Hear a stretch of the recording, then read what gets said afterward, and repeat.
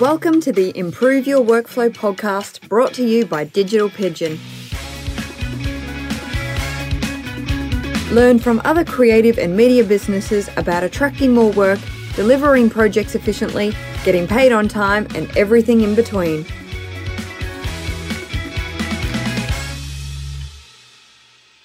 Hi there, and welcome to episode 9 of Improve Your Workflow. My name is Paul Evans, and I'm excited today to be interviewing our first guest from the UK, Anu Rumani from Isoline Communications. Welcome to the show, Anu. Hi, Paul. Thanks for having me. Pleasure to be here. Great. Could you tell the listeners what you do and who you do it for? Sure. I run Isoline Communications. We help companies who are in the tech B2B space to sell better and engage with their audiences better through content creation and content marketing and social. Fantastic. And what kind of content do you produce? Oh my God, that's a short question that invites a very long answer. So you can kind of divide, I like to divide it into 3 types of content: short form, long form, and social. So the thing is that as technology accelerates in the way it develops, companies and their audiences find it harder and harder to keep up just organically. So a lot of marketing these days is educational. So Yes. Not only are you selling a solution to your clients, you're also explaining to them how it works, how it can integrate with their systems, what this means to the future of technology, and so on. And so when you're trying to convey so many things through your communications, you sometimes need to do a long form piece of content like a white paper or a case study. You might need to do an AV piece like an animated video, a comic book maybe, Yep. short form pieces like, I don't know, a quick blog or a Q&A. And of course, a lot of social where you keep, amplifying the reach of what you produce. So it's a real range of what we do. Yeah, That's what makes it fun. Awesome. What would you say is your number one productivity hack? Okay. I think what makes me most productive, and the answer to that is last minute panic. I try not to be, but I have a very old-fashioned approach to ensuring I deliver what I need to on time, and it's just writing lists. I write lists in great detail, exactly what I need to do. I even break it down into time when things are getting a bit stressful. But in the company, generally we use Trello boards, which is a really neat software that allows people to keep track of projects and exactly where it's going, share with clients, and so on. So they use Trello because they're smart.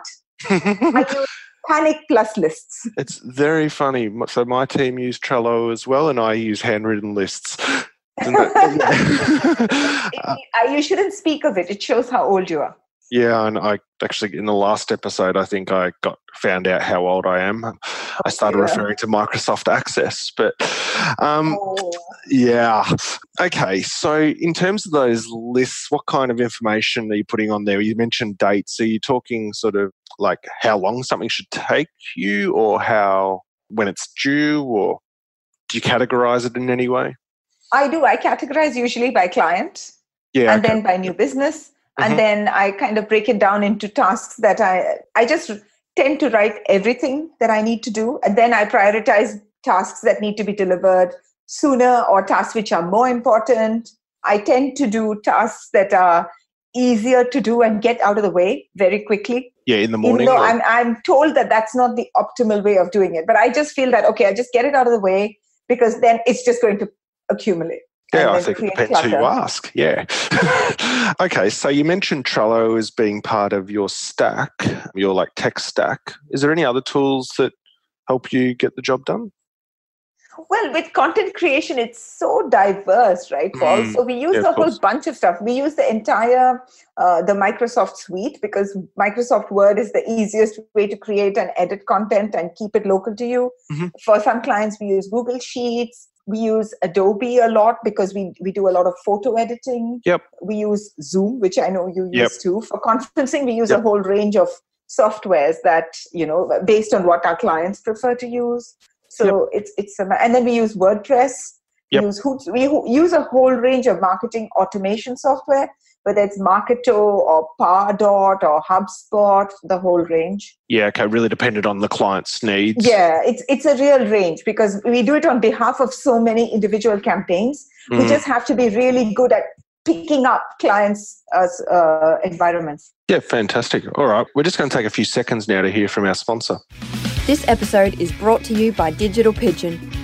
Digital Pigeon is the leading file sharing service for creative and media businesses that can't afford to miss deadlines. With a focus on moving large files from A to B quickly and reliably, Digital Pigeon is the tool you can count on where others fail to deliver. Try Digital Pigeon out for free today at www.digitalpigeon.com/workflow for an extra long 90-day trial. Now, back to the show. If you could work with one brand that you don't already work with, who would that be and why? Oh, okay. Well, I have an answer to that. I did think about this one. It would be, so let me just provide the context to this. I really love blockchain. So, okay, in the first place, you can't be in tech B2B content marketing without developing a real passion for knowing how things work. Yep. And I really like blockchain. I think blockchain has huge potential to transform certain aspects of business. I think the jury is still out on cryptocurrency. Let's leave that aside. But if you want to track how things are moving from place to place, if you want to track how transactions move from one place to another, what currently needs a lot of sign-offs and POs, etc., blockchain has the potential to revolutionize. And there is a company called Interledger that uses blockchain to track diamonds from the mine all the way to being on a ring or jewelry. And I would really, really love to work with them. We've got a few blockchain clients in the past, but if you want the name of a company, that would be the one. I would love to work. What was the name, sorry, again? Interledger. Okay, Interledger, if you're listening. We've got a digital marketing agency. Awesome. Okay, so second last question. How do you go about solving problems that you don't know the answer to? And you're not allowed to say Google because that's too obvious. So is there any specific blogs that you turn to, any resources that you can share with our listeners that help you? Well, I do have a couple of mentors that I have absolutely no shame or qualms about just picking up the phone and saying, can you please help me? Okay. I don't know how to do this. I don't know what to think on this one. I don't know how to progress. And these are the bigger questions that I would reach out to them, not in terms of my, day-to-day work. This is that doesn't make sense to bother them, but this is really the running the business, like your business. Things I don't know the answer to, maybe things that I'm just wavering. Shall I do this? Shall I do that? Those kinds of things. And I've been lucky enough to meet and become friends with some very inspirational, very kind and generous people.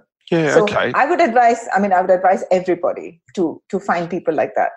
And can I ask, how did you go about finding mentors?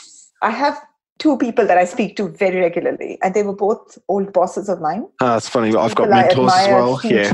And same thing, old bosses. Yep. Yeah. And they're just great, aren't they? I mean, they're very generous, very kind. And I think they genuinely care about what you're doing. They get excited about your progress, and it's really great. 100%. Cool. So finally, where can our listeners connect with you? Our website is www.isolinecomms.com, ISOLINECOMMS.com. And we are at Isoline Comms on LinkedIn and Twitter. Fantastic. Thanks for being on the show, Anu. You're welcome. It was my pleasure. Well, it sounds like Anu and I have a lot in common. We both handwrite notes, both our teams use Trello as a way of tracking projects, and we both like getting the easy stuff done at the start of the day. I tend to be more of a night owl, so I wonder if that's why I prefer tackling the more difficult tasks later in the day. Anyway, thanks again for listening, and until next time, keep on delivering.